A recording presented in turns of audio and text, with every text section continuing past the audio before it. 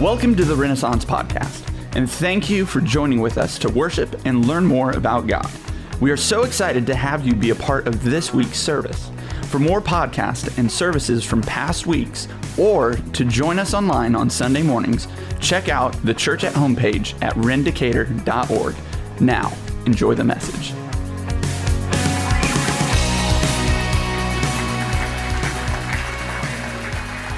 Yeah, good morning, everyone. How are you? Well? Yeah. Welcome back. I'm back from vacation. I learned two things. I'm allergic to sun, which means I just burn, blister, and peel, right? And I don't care for Florida. I'm just going to throw it out there. I think it's overrated. I'm sorry. And I no longer will vacation in Florida. Unless my wife wants me to go, then I'm going to go to Florida. It'll be completely fine. Well, welcome to Renaissance. My name is Jeff, and I'm one of the leaders here. And I'm on the fence on whether or not I should open this way, so I'm going to do it anyways. How many West Wing fans in the room? Okay. All right. Yes, well done. West Wing is a wonderful television show. There's an episode, I don't remember which one. I didn't really prepare this, so let's just see what happens at this point. There's an episode where President Bartlett comes into the room, and everyone stands up, except for one particular woman. She's a reporter with something, and they have this little exchange back and forth, and he finishes his statement with something like this: "Oh, and by the way, whenever the President of the United States walks into a room, everyone stands." That's a make-believe show, it's a make-believe whatever, but it made me think of this thing that churches do oftentimes when the words of God are read. That sometimes we're just going to lounge. It's fine. Sit back. We bought comfy chairs for you. You're welcome. Right? So it's real easy to sit back. Already I've seen some of you yawn. It's okay. It's all good. It's all good. But I wonder if this morning, if we just did something that maybe is honoring to God, why don't we, and we don't do this ever at Renaissance, so if you're visiting, welcome, right? But would you stand? I want to read Psalm 51, and we're going to stand while we listen to God's word. Oh, this feels right. This might be new for us. We might do this from now on. So I'm going to read Psalm 51. If you don't have a Bible with you, don't even sweat it. We're going to put words on the screen behind me, and you can follow along there. I just want to set the stage with where we're going to go today. So I'll read this and listen with your hearts. Psalm 51 says this: "To the choir master, that this is a psalm of David, written by David, when Nathan the prophet went to him after he had gone into Bathsheba." And we'll discuss what that is in a little bit. Verse 1 says this: "David cries out, 'Have mercy on me, O God, according to your steadfast love, according to your abundant mercy, blot out my transgressions. Wash me thoroughly from my iniquity and cleanse me from my sin. For I know my transgressions and my sin is ever before me. Against you, you only have I sinned and done what is evil in your sight, so that you may be justified in your words and blameless in your judgment. Behold, I was brought forth in iniquity, and in sin did my mother conceive me. Behold, you delight in truth in the inward being, and you teach me wisdom in the secret heart. Purge me, O God, with hyssop, and I shall be clean. Wash me, and I shall be whiter than snow. Let me hear joy and gladness. Let the bones that you have broken," or crushed, some other translations read, "rejoice. Hide your face from my sins and blot out all of my iniquities, God. Create in me a clean heart, O God. Renew a right spirit within me. Cast me not away from your presence and take not your Holy Spirit from me. Restore to me the joy of your salvation and uphold me with a willing spirit. Then I will teach transgressors your ways, and sinners will return to you. Deliver me from blood guiltiness, O God of my salvation, and my tongue will sing aloud of your righteousness. O Lord, open my lips, and my mouth will declare your praise. For you will not delight in sacrifice, or I would give it, and you will not be pleased with a burnt offering. The sacrifices of God are a broken spirit and a broken and contrite heart. O God, you will not despise those." And I'll stop there. There are two more verses, and you can read those as homework. But let's just pray for a moment and ask God to encounter us. We've already prayed. What's up with all the praying at Renaissance? We believe God hears us when we pray. Would you bow your heads? God, thank you for our time together. Thank you that we can come back together and gather in your presence with one another, the people you have chosen to gather. We don't take this moment lightly, but we sit before you. And we ask that you would speak to us, that you would give us the wisdom David speaks about, that you'd bring joy of salvation to all of us again, Lord. We could use some joy in our salvation, oh God. So God, Holy Spirit, would you be with us and open our eyes to see, and our ears, we would hear what you'd have for us. We give this time to you. We love you, Lord. And it's in Jesus' name we pray. Amen. Amen. You could be seated if you'd like. Or you can do what I'm going to do and stand for the next 30 minutes. So I was thinking this past week of how many times the Bible repeats itself. Whether it be certain phrases that are repeated all through Scripture from the Old Testament through the New Testament, or maybe themes and or ideas. There seems to be this repetition of sorts of God's Word, the authors of God's Word, just repeating things time and time again. Now you have to understand, this is this is done intentionally. It was before like word processors, before you could underline text or bold font your text or highlight your text. That this repetition is intentional because what it does is it lays emphasis to what God is wanting us to hear. So when the authors used things like this repeated phrases or repeated themes, it was intentional that God would have us draw our attention to it. What I've learned since I've been studying the Bible for some 25 years now is that many times all of the Scripture seems to point back to some narrative found in Genesis 1 and 2. Genesis chapter 1 and Genesis chapter 2 is what we call the creation story, the creation narrative. It all begins there. In the beginning, God created the heavens and the earth, and then we're on a ride from this point. In the beginning, it says that God created everything. And at the end of the Bible, it says that God is going to recreate everything. So the whole story arc, as I've been talking about sort of ad nauseum here lately, is that God is doing this building, this creating or something. And so this last week, as I was reading Genesis 1 and 2 again, just going back there for my own devotional time, looking at the words and what God would speak to me, I was struck by this phrase, that God created us, mankind, in his image. That's what the Bible tells us in Genesis 1 and 2. That in his image, God created us. Now, when I think about that for a moment, it's hard for us to consider. When you look around at yourself and maybe myself and maybe the people sitting in the row next to you, that the person sitting by you is an image bearer of God, because they oftentimes don't act it. Yes? Don't nudge your spouse or right, right? But sometimes we don't see that. So I was really sort of conflicted as I was reading this statement that I was made in the image of God, that God's image I carry with me. And I started thinking about all the characteristics or components of me as a person. I have a spiritual side. That's okay. Take your time. Go ahead and answer. I have a spiritual side to me. I have an intellectual side, sort of. I have an emotional side. Yes, ask my wife. I have an emotional side, right? I have a social side. I don't like people. That's my social side. Which is, I just laugh why God made me a pastor, right? People. And, and I have a physical side. And I know the metaphor breaks down a little bit because God is spirit, doesn't really have a body. I know that. But when I think of myself as an image bearer of God, I think of those things of God too. It would not be wrong of us to say that God has emotions. Would that be okay to say? Of course he does. Yeah, if you read the Bible, he's filled with emotions. It would not be wrong to say that God has a spiritual side. Yes, God is spirit for sure. Intellectually, he's smart. We talked about his wisdom already. All of these things.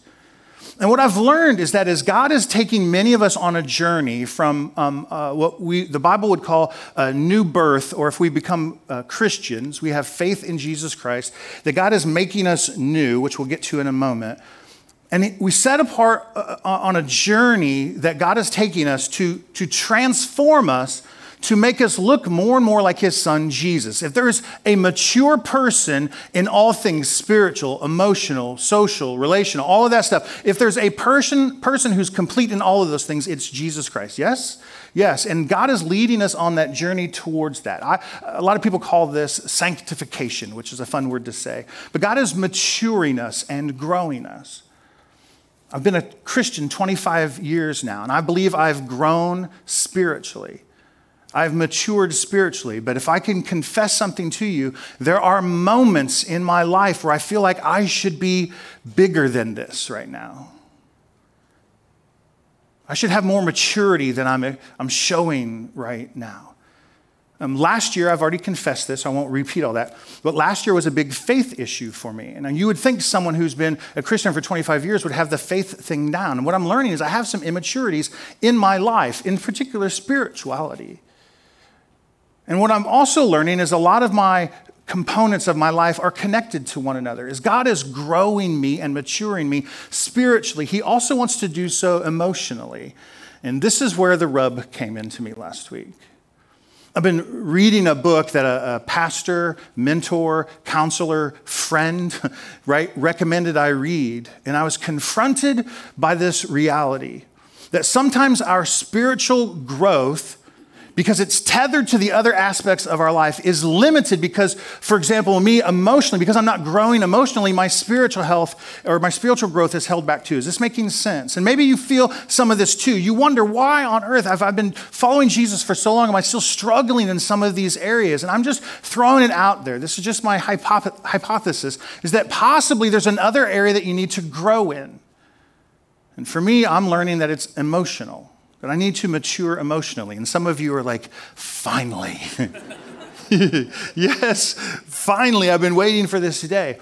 But it's in this book that I was reading that I ran across this sentence, and I'll read it with you here. That a symptom of emotional immaturity in a person is that the person will cover up their brokenness, they will cover up their weakness, and they try to hide their failures. This is not a therapy session for me, but I'm just going to say these. I do that sometimes. And maybe you do too. And maybe the Lord would just say to us, there's an aspect of your life that I'm wanting to grow you in. And all too often, we spend so much of our time focusing on the spiritual things, and they matter to us. But there's also an emotional side of us. If we are made in God's image, and if he is growing us up to maturity in Jesus Christ, then our emotions should grow too. And the problem with our emotional immaturity is it's sometimes not easily seen. If someone has a physical shortcoming or an intellectual shortcoming, like Joe, right?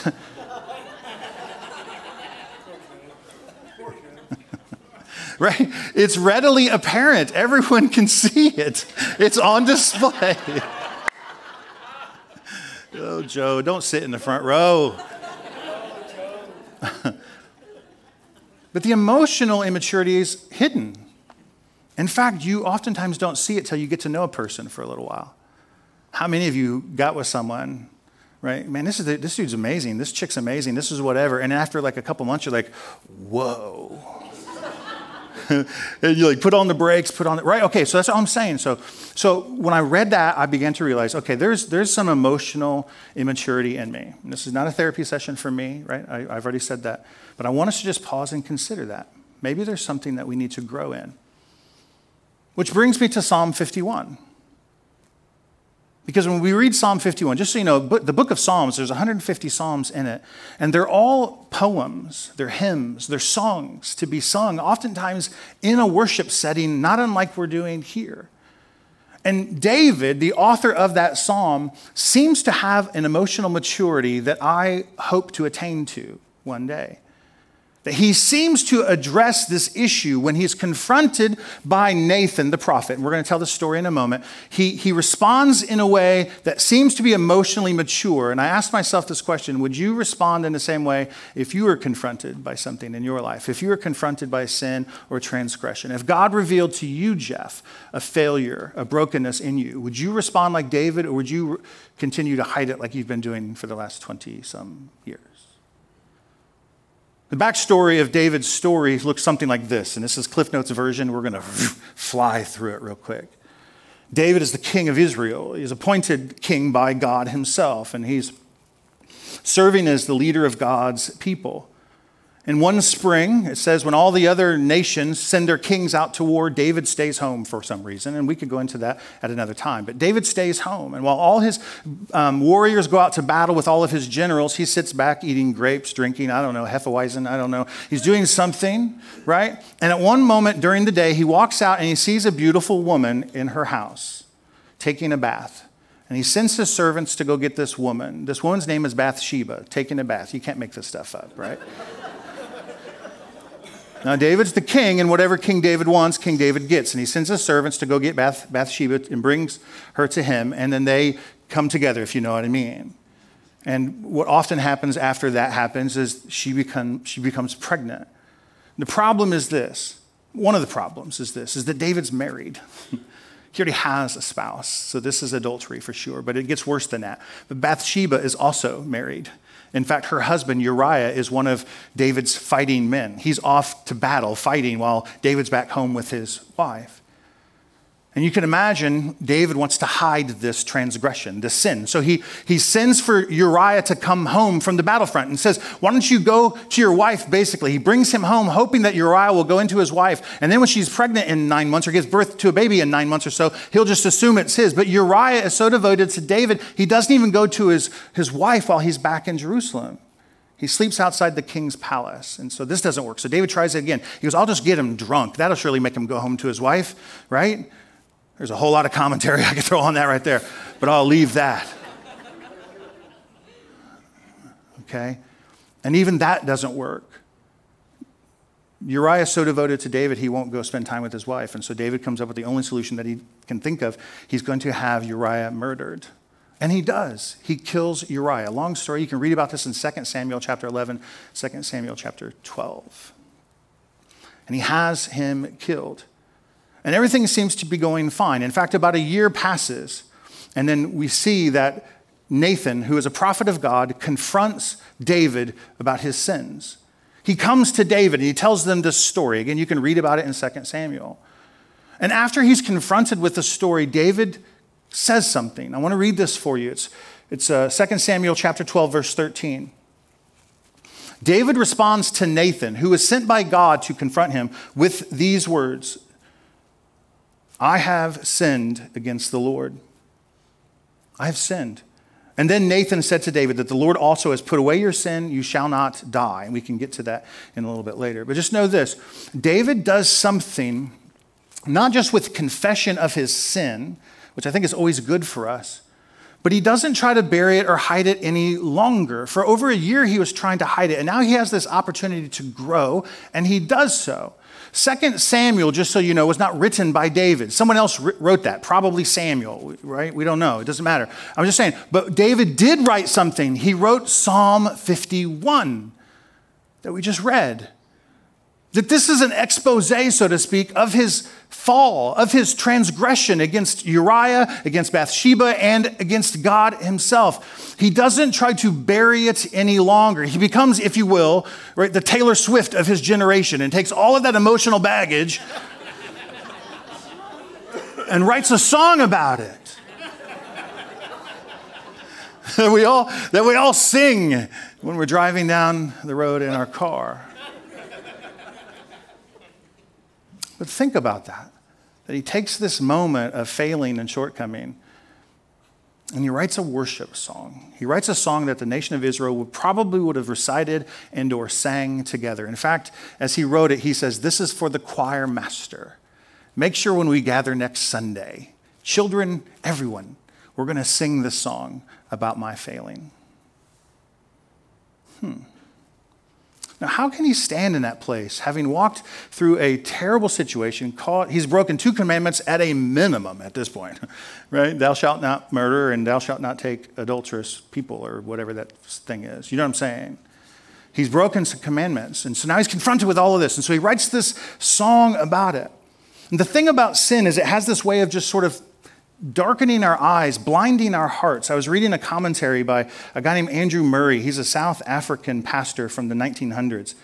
And in his commentary on Psalm 51, he said these words, man is by nature so entirely under the power of sin that he can hide it even from himself when he has committed it.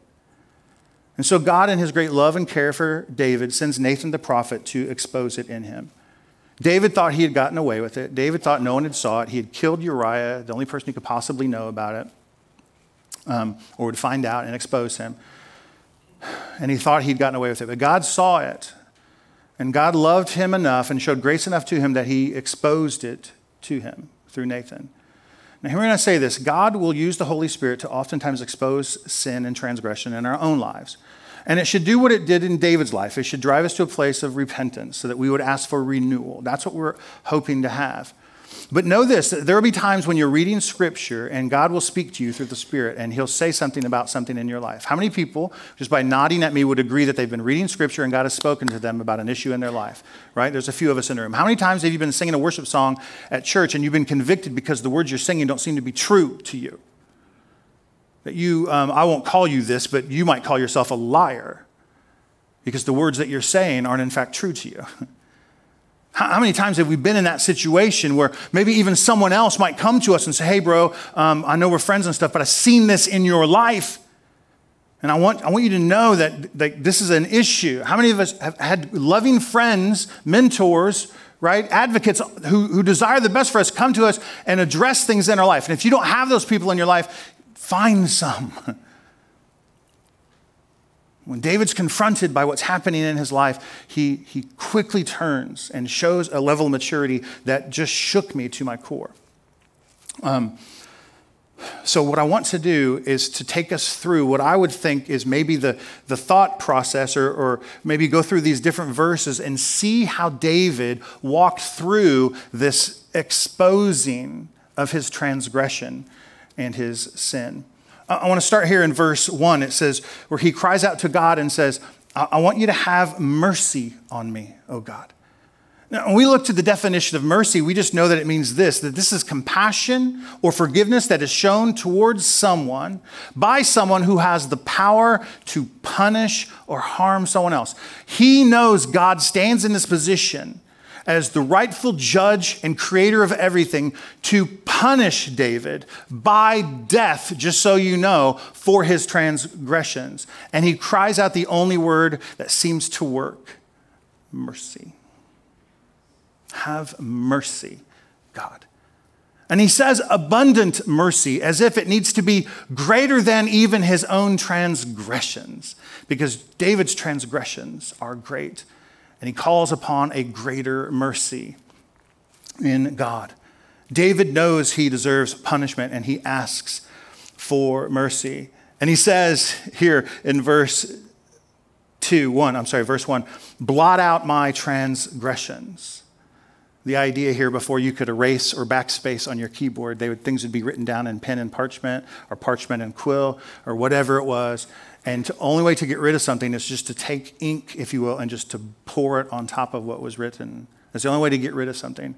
And he's talking about his sin in that way. He's like, I want you to blot out my transgressions. And hear me, I don't think that at this moment that David is asking God to blot them out from his eyes. I think David's asking God to blot them out from David's eyes. And I only say that because verse 9 it later says, God, I want you to hide your face from my sins. God, blot out my transgressions, right? I don't want you to see my sins. I think David at this point is like so sick of remorse, so sick with shame. He's asking God in mercy and compassion to hide even his own sins from him. Do you know how free of a people we would be if that was real for us? That if God would blot out our shortcomings even from ourselves. Because how many times, we always talk about the devil. Well, we don't always talk about it. It sounded weird. You know what I mean? But like when we talk about like the devil who comes back to us and he's always trying to remind us of all of our shortcomings and this and that. Maybe it's the devil, but it's maybe just us who just play that thing over and over. Jeff, why did you say that? Why did you respond that way? Why did you, right? And in God's great mercy, he can blot out the transgressions even from our own eyes. Transgression, just so you know, means intentional sin. I need you to sit with that for a moment. That this isn't like, whoops, there's a sin. Whoops, I sinned again. This was a belabored, thoughtful, considered, intentional choice. We saw it in the story in 2 Samuel. This is something he chose to do. And he chose to do it in a sinful way against God. So he continues in verse 3.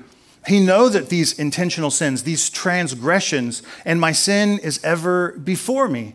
Against you only have I sinned and done what is evil in your sight. For sure he sinned against Bathsheba. For sure he sinned against Uriah. And the nation of Israel, as the de facto leader there, he sinned against all of them too. But he knows ultimately, this is a theological statement, ultimately he's sinning first against God. And all of our sin should hurt us the way it hurts David in this moment.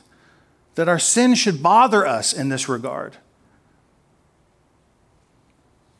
It should drive us to the compassion and the forgiveness that is in Christ Jesus. He says, my sin is ever before me. Sin appears to be the issue for David. It's not, I've been caught. I hope I don't get punished hard. I hope they don't say bad things about me. No, that's not the issue. We know people like that. The only reason they show remorse is because they've been caught. This is the issue for David appears to be the sin in his life. That's the thing that bothers him. And I wonder if that's the thing that bothers us sometimes. Is it sin, or is it because we get caught sinning? I'll leave you to fight that one out with the Lord. He prays for forgiveness. He asks for mercy, right? He petitions for mercy. He confesses his sins to God. And then he begins to pray for forgiveness in verse 7. He said, purge me with hyssop. That's fun. What is that? What is hyssop? It's fun to say. Hyssop. Say it with me now. Hyssop. Sound like we're like snakes. Hyssop. This is one of those moments, guys, where I mentioned that the Bible repeats itself. Hyssop is one of those themes in the Bible that recurs time and time again. Let me unpack this for you. This could help us. The first time we see hyssop is in the story of the Passover, where God's people were held in Egypt, and God's going to send a Passover or a death angel over the people, and they're told to take some blood of a lamb, a spotted or a blemishless lamb, and kill it, and to take the blood and put it on the doorposts. Have you heard this story? Well, the thing they're told to take to put the blood on the doorpost is hyssop. It's a little bit like leafy bush thing. And they take hyssop and they put it on the doorpost. We run into hyssop again in Leviticus chapter 13, 14, when we're seeing the purification rites for lepers. If you know what leprosy is, it's a skin disease. But here's the most damaging thing about the skin disease for the Israelites is that it caused people to live in isolation from one another. If a person had leprosy, they had to live by themselves, isolated from everyone else. They could not go to temple to worship. They could not do any of those other things. In fact, when they walked around, they were to cower before others, cover their face, and claim unclean, unclean when they walked around, unclean. It was a curse, if you will, of sorts. But hyssop was used to clean and purify the leper. We can keep reading hyssop. We go all the way to John chapter 19. John chapter 19, Jesus Christ, your Lord, my Savior, your Lord, was hanging on a cross. He was dying for the sins of the world. And in the middle of anguish and pain, he utters a couple words. He says these words, I'm thirsty. You remember this? And it says that someone grabbed a sponge. You know what the sponge was? It was hyssop. And they took this hyssop and they took some wine, some spirited wine or whatever, and they put it up in Jesus' mouth, and he drank it and then uttered the last few words. It is finished. Hyssop says something to us.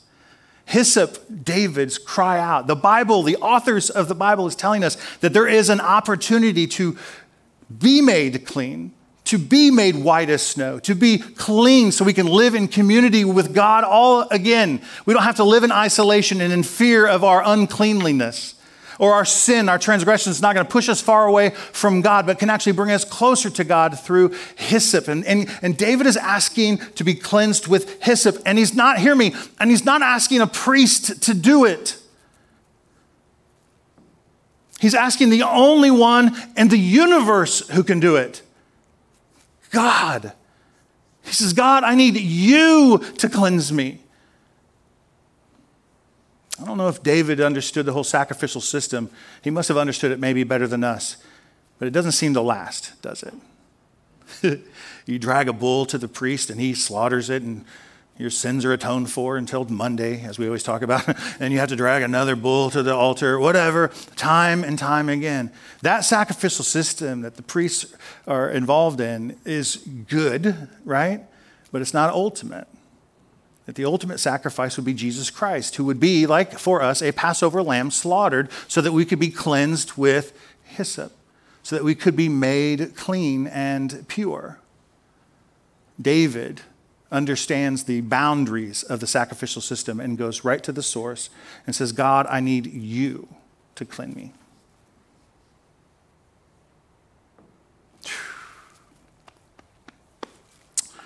In Jesus' name, I say this over you.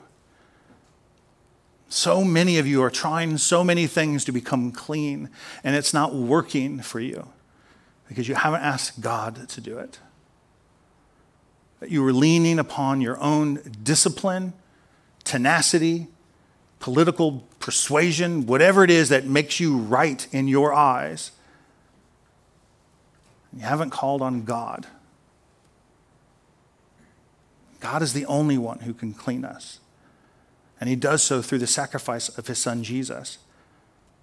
And to use Jesus as anything other than the Savior and the purifier of all souls is to minimize him, is to relegate him to be but a moral teacher that lived some 2,000 years ago with pithy wisdom to throw around. It's kind of fun to say in mixed company sometimes, Jesus. Jesus? I remember when I first became a Christian, saying Jesus was hard for me. I only ever used his name as a cuss word. This is the upside down, the change that God can do in our lives. We need to be purged and cleaned by Jesus. Hyssop, right? This is the hyperlink, repeated over and over and over again in the Bible. And I'm moving quickly now because I only have 23 minutes left. So that's a joke. I have 3 minutes.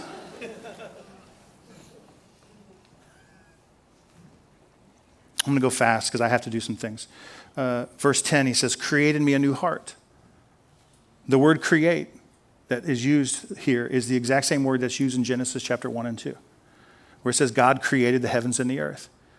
Theologians call this creation ex nihilo, which means out of nothing, that God created everything that exists out of nothing. He didn't take a bunch of sawdust and some glue and build the universe. He made it out of nothing. And what David is implying here is that God needs to create something inside of us, inside of him, out of nothing. Only God can do it. We actually, hear me, and this will free some of us, you don't bring anything to the table in this regard.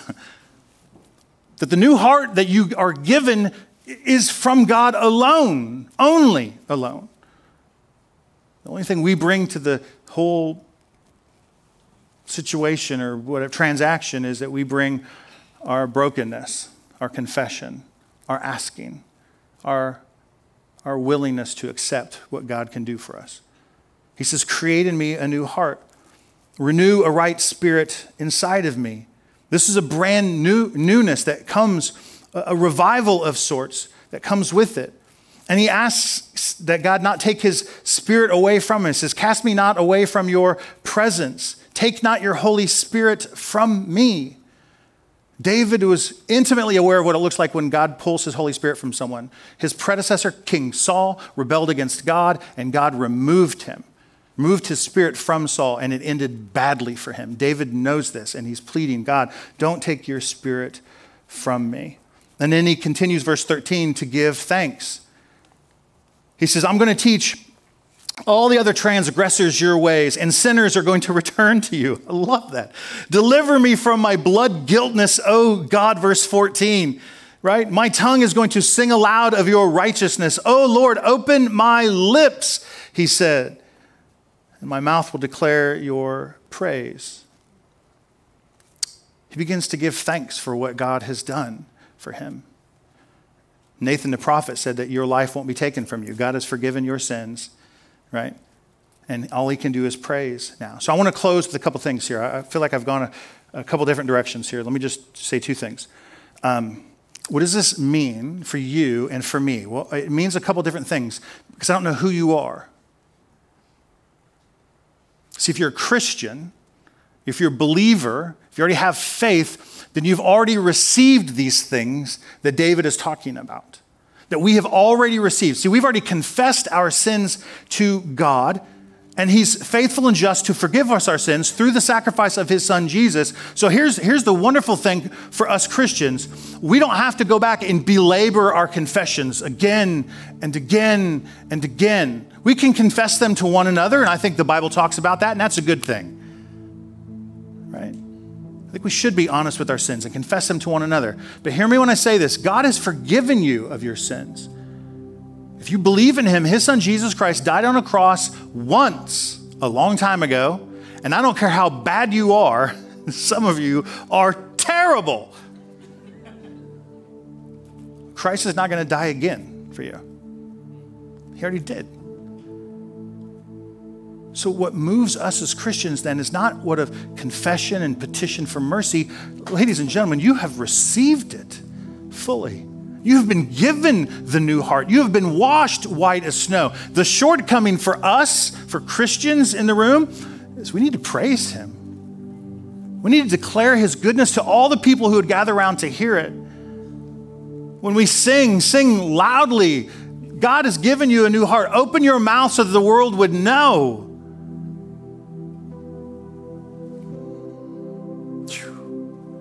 Or don't. I don't know. Your call. I'm convicted by this. Praise him boldly, loudly. Confess these things. So if you're a Christian, that's what we do. We move to thanksgiving. But if you're a non-Christian, right? If you're not a person who's totally surrendered your life to the lordship of Jesus Christ, if you've not accepted Jesus, if you've not received forgiveness through the sacrifice of God's son Jesus, then you need to follow the Psalm 51. You need to ask for mercy. And I just want you to know, God he doesn't owe you mercy. You've sinned against him. He is the potter, you are the clay. He has every right to destroy you.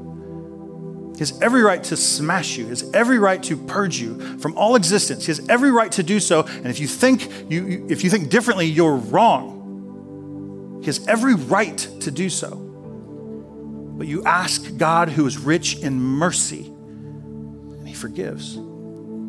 He forgives. You ask for mercy. You confess your sins to him. You pray for forgiveness as David did. And then you pray for renewal. Create in me, oh God, a clean heart. Do a work that only you can do. And then follow the tutelage of thousands of years of Christians who've gone before you and praise him and his holy name. Praise him. Praise him. Praise him.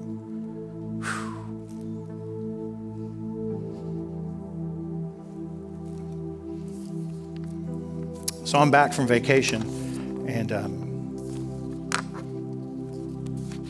everybody says, isn't it so great to get away and rest? You don't know me very well. Jeff and vacation don't go together very well. I'm so high strung. I'm so wound up. I'm so overdone, right? Vacation couldn't do for me what 2 days of meditating over Psalm 51 has done for me. It's given me so much peace and rest. I pray that for your heavy soul. I pray rest for you. If you're a believer here, just thank him for what he's done. Don't rehash all the things in your life. Just thank him. Oh, right? Let your children see you thank him for his goodness. How great is that? And if you want to know more about who Jesus is, if you want to know what it's like to confess to him and to ask him for mercy, after the service is over, the band's going to come up. We're going to sing one more song. After all of that, I would like to talk with you up here. We're going to have a couple of people up here that would pray with you. And you could begin your journey today like David did. Brand new. Huh. Isn't that cool?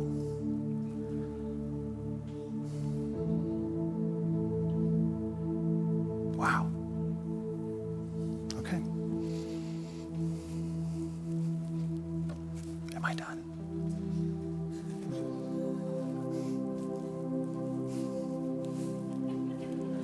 Your call. I got a couple more pages I could go through. Are we okay? Okay. All right. Well, let's pray. Lord, thank you. Thank you for the story. Thank you for your story of not allowing any of your creatures to stay in sin. That you reveal it to all of us eventually. You did it to David. You do it for us. And so thank you for that. God, help us to now receive Jesus Christ, right? The lamb that was slain, the blood washed over us to make us pure and white. Help us to receive Jesus. Free us from shame and condemnation. Help us to live free, buoyant and light in Jesus Christ.